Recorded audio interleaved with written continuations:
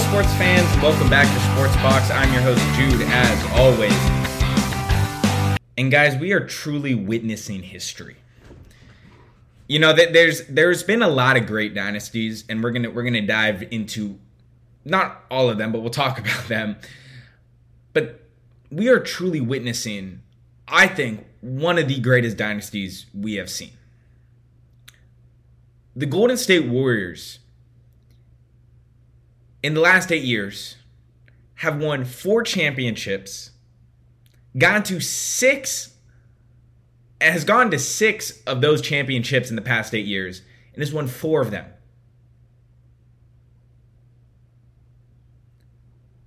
What this Warriors team has done is undeniably one of the biggest accomplishments we have seen probably in the last decade. Well, it's been a decade, so probably the last 2 decades.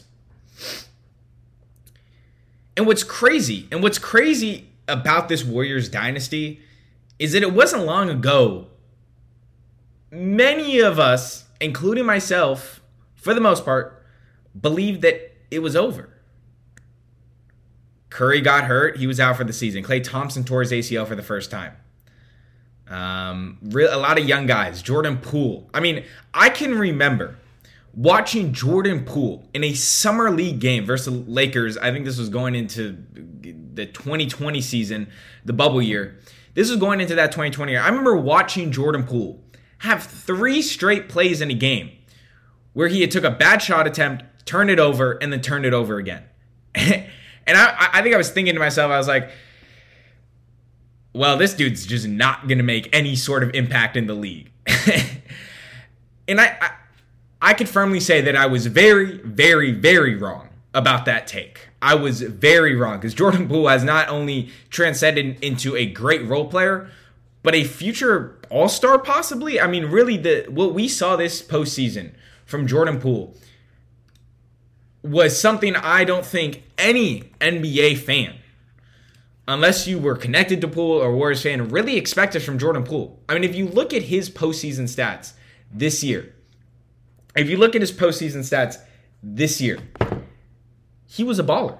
I mean, he was an absolute baller. In the first round versus Denver, 21 points a game. 17 points a game in the second round. 16 and 13 in the finals. He averaged 17 points this season, this playoffs. He shot 50% from the field, 39% from 3, and 91% from the free throw. In fact, in the Western Conference Finals, this man did not miss a free throw. I'm not gonna lie, I did not think I was gonna be starting with my Jordan Poole rant, but I had to start with Jordan Poole because I think this is what is so fascinating about this Warriors team. Look, I'm gonna get into Steph, and I'm gonna get into all the great players that played for this team this year.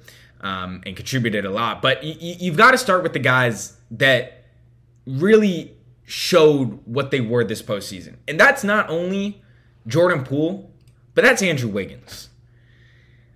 I 100% believe that Jordan Poole and Andrew Wiggins were not playing grade A basketball, or they weren't doing what they were doing this postseason, the Warriors would not have this 4th ring. They wouldn't. They would not have this 4th ring. And so that's why I think you have to start, because we know what Curry is, and we'll get into Klay, we'll get into Dre. But this team, we're looking at the future right now. Jordan Poole, Andrew Wiggins, Jonathan Kuminga, James Wiseman, Moses Moody, Gary Payton. Those are the guys that have the chance to keep this dynasty alive for the next 5-6 years. They are the ones. Now, that doesn't mean that Curry isn't unbelievable, and what Curry has put on the court this finals was not amazing. Because it was. There's no going around what Steph Curry did this year, this postseason, and just alone in these playoffs. What he did this year was amazing. 31 points a game. 6 rebounds, 5 assists, 48% from the field, 43% from 3, 85% from the line in this year's finals. He was unstoppable. And there's no getting around that. But let's talk about the team as a whole, right? We've talked about Jordan Poole. We've talked about Andrew Wiggins. We'll talk about them more. But I want to talk about the dynasty that the Warriors have become, because this is quite interesting. Where do you rank them? I'll give you a second. Because I think something that us as sports fans, and all of us as sports fans, and you cannot say you don't, like to rank players. Rank players, rank dynasties, rank teams, rank coaches, rank individuals, rank stadiums, rank logos, whatever it is. As sports fans, we love this idea of ranking. We love it. And we love it so much because it keeps this constant conversation going on about players. That's why your top 10 all-time players is probably the most argued ranking there is. Because everyone has their own opinion. So where do you rank these Golden State Warriors? And I'm not here to tell you your opinion's wrong or where you rank them are too high or too low. Because everyone's entitled to their own opinion, so I'll let you have it. But I do think it's interesting to talk about some other dynasties that were around during, or that have just been around. You obviously have the Chicago Bulls in the 90s when Jordan won 6 rings, or the Bulls won 6 rings, I should say. I think you have the New England Patriots. I think you have the Los Angeles Lakers, the Boston Celtics for when they were in the 80s, and then also in the 60s. I jokingly said you have the Chiefs. At one point in time, I think many people would have believed that the Chiefs were a dynasty, but sadly they are not a dynasty, and probably will not be a dynasty unless they have a pretty good season this year. I don't see that dynasty really being it. The Yankees, during the 50s and 60s when Babe Ruth was alive, but then also in the late 90s into the 2000s, they won, I believe, 5 championships in about a 10-year, 8-year span. You have, obviously, the Lakers. I don't know if I touched on them. You have the Lakers who won 5 championships between 88 and 78. And then you have them. They won 5 championships in the early 2000s and in the 90s. So I don't mean to bore you with all those dynasties, but there's tons of dynasties. And there's so many more. You have the Cowboys. You have the Red Sox. You have the Steelers. You have so many dynasties, but there's certain periods of time. So it's interesting where we would put the Warriors. Now, I think the Warriors, when I first thought about this, I said, oh, the Warriors are a top 5 dynasty. And then I did some more thinking, some more researching. I even talked to my dad. And the more I thought about it was, as great as they've been, I don't think they are a top 5 dynasty yet. As crazy as it is. As crazy as it is. So I'm going to leave it at that. Because I'm sure I'm going to have fun this offseason with the NBA, at least talking about dynasties. And that's definitely something I'll probably create a list of, my rankings. So I'm not going to bore you because this is more just about the Warriors. But the more I thought about it, they're not a top 5 dynasty yet. I think you have to take into account that they have not won 5 yet. To me, 5 is the magic number when we're looking at these. But they're very close to that top 5. They are very close to that top 5. But moving on. More importantly, this dynasty would not be possible without Steve Kerr. And that's where I want to start. Because as great as the players are and as great as Curry was, and we're going to get into Curry, and I need to take down some just bad rumors, but just narrative about Curry. But we'll get into that. Steve Kerr is the guy that truly, and I full-heartedly believe, made this dynasty possible. Look, there's a lot of praise to Mark Jackson, who kind of brought these guys in, brought in the philosophies, or just brought in the foundations, I should say. So there's a lot of credit. But I don't think Mark Jackson would be sitting here today with 4 championships in the past 8 years. I don't. I think Steve Kerr is that guy. And I'm not here again to give you my ranking of my top, NBA coaches of all time. But Steve Kerr is there. And there's absolutely no denying it. As a player and a coach, he's won 9 championships. 9. 9 of them. 4 as a coach, or 5 as a coach, 4 as a player. So, I find this very interesting. What does Steve Kerr do that other coaches don't do? And we could sit up here and say, oh, he has Steph Curry, he has Klay Thompson, he has Draymond Green. Okay. That still doesn't answer the question of what does Steve Kerr do different? Because you can have all those tools in the world, but it doesn't matter how you put it together. It doesn't matter if you can't put it together. And so I looked into it. I said, what does Steve Kerr really do that makes himself different? And the first thing I found was joy. Everything that Steve Kerr implements into this Warriors team and in his life too is joy. When you watch the Golden State Warriors play basketball, they're having fun with it. They're having fun with it. And you could say, and you know, we could sit up here and say, well, doesn't every team have fun playing basketball? Oh, they might have fun playing basketball, and they might enjoy playing basketball. But there's a difference between saying what you mean and doing what you mean. The Warriors do what they mean. So they have fun when playing. They don't got to sit up after every game, you know, or a press conference or an interview on a podcast or with a radio show and say, oh, I enjoy playing basketball. Because we already know those guys on the Warriors team enjoy to play basketball. And that's what makes them so fun to watch. And that's, to me, probably the biggest foundation of this Warriors team and why they win so much. You know, I was reading something earlier today about perspective. And this is where I see the Warriors I kind of thought about the Warriors when I was reading. And it was interesting because it was talking about perspective and how we handle things and how big the world is and how little, you know, small minuscule minutes are. And it got me thinking, that's exactly what the Warriors do. They don't worry about, you know, looking good or, you know, how they dress or whatever. Yeah, they might do that because that's what people do. But in general, that's not something they truly think about. Because those things, at the end of the day, they don't matter.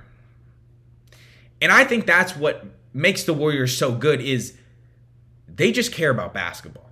And not that other teams don't, but they show it. They show it. So then the other things that Steve Kerr really implements in his philosophy is mindfulness, competitive, and compassion. And I feel as a coach, those are probably the four things. If you want to ever become a coach, those are the four things you should probably carry with you. Because it's making Steve Kerr a lot of money and very successful in the NBA. So it might help in whatever you might be doing. So that's kind of where I wanted to start with the Warriors, because I feel as if Steph Curry, Draymond Green, Klay Thompson, Jordan Poole, all those players are great. All those players are great. There's no getting it wrong. But it doesn't matter if you don't have a coach. It doesn't. It at the end of the day, it doesn't matter. You know? But let's talk about Steph Curry. Let's talk about Wardell Stephen Curry II. Otherwise known as Chef Curry. Now, Steph Curry is one of these players where you're just like, wow. You're just like, wow. And I want to keep it short with Steph Curry because we could talk on forever about Steph Curry, and you've probably heard 1,000 different opinions on Steph Curry.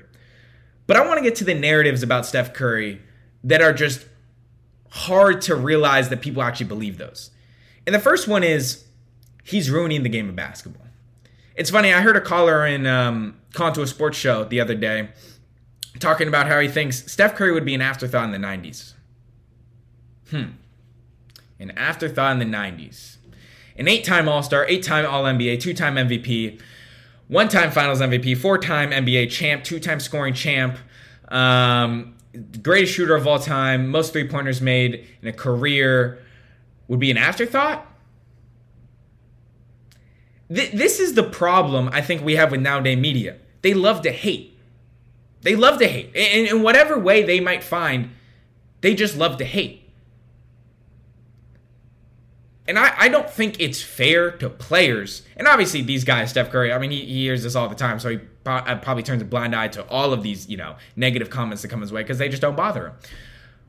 But I feel it is my job as someone that broadcasts this sport and talks about the sport that's important to know that why do we say these things?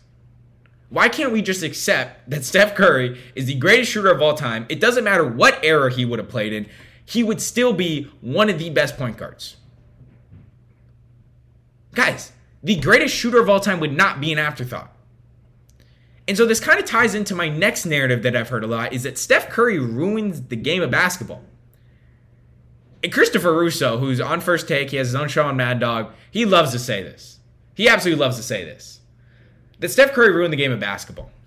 How? In fact, I honestly think he might have made the game of basketball better. If you haven't noticed, in any sport, there's evolution. The sport evolves. You can't continue to do what they did in the 90s and the 2000s because people were just having shorter careers. Now look at LeBron James. He's in year, 17, 18? Year 18? And he's still going. And he's still one of the top players in the league. So I think this idea that Steph Curry has ruined the game is an awful take. And I know that everyone's fair to their own opinion, but if you say that, you're just hating. There's a difference between having an opinion and hating. And that's hating. And so this idea that he's ruined the game is an awful take. And I don't want to go further into it, but I feel as if it had to be touched on because this team is special and Steph Curry is special. But as special as they are, I want to talk about what the future looks like for the Warriors because it's quite interesting. And we're going to start with the two guys who are kind of the sidekicks. I shouldn't say the sidekicks, but kind of the wingmen of Steph Curry. That's literally the same as a sidekick. But anyway, you get the point. Klay Thompson and Draymond Green. Now, unless you're living under a rock, Klay Thompson did not have a good finals. In fact, he did not really have a good postseason. If you look at his postseason this year, in the NBA Finals, he averaged 17 points, 3 rebounds, 2 assists, shot 35% from the field, 35% from 3. He made all his free throws, but really just did not feel like a Klay Thompson that we are used to seeing. Now, it's fair to assume, is this something we're expecting for the near future, or should we just be expecting this right now, and then he'll have a summer, get his legs under him, and then he'll be good? I think the latter. I think Klay Thompson will still be good. He's right. He's 32. Look, and the great thing about this Warriors team is that the two guys that they consistently rely on are both amazing shooters. So they don't, while maybe their athleticism might diminish, you can always shoot the basketball. So that's the great thing about having a guy like Curry and a guy like Klay being able to just shoot the top off the rim. Really just be able to knock down whatever they need. But I do think it's interesting to look at the future for a second and say, okay, they've just coming off their 4th championship in 8 years. What is there to expect? Well, like I mentioned earlier, you have a guy in a star, I wouldn't say a superstar, but you have a star in the making in Jordan Poole, who can potentially be that Klay Thompson replaceable. You got a guy like Jonathan Kuminga, Moses Moody, James Wiseman, and Gary Payton. Now, I'm not saying all these guys are going to be stars, but I think Jonathan Kuminga is going to be very good. I think Moses Moody is going to be very good. James Wiseman's still going to remain a question mark till I see him play on an NBA court. Gary Payton, while maybe he's not the versatile scorer that the Warriors probably want, but they don't even want that. They just want a guy like Gary Payton who can attack the rim, he's physical on defense, and he's smart. That's all you need from a Gary Payton. And you have Andrew Wiggins. Now, Andrew Wiggins' contract is up after this season, or his contract's up.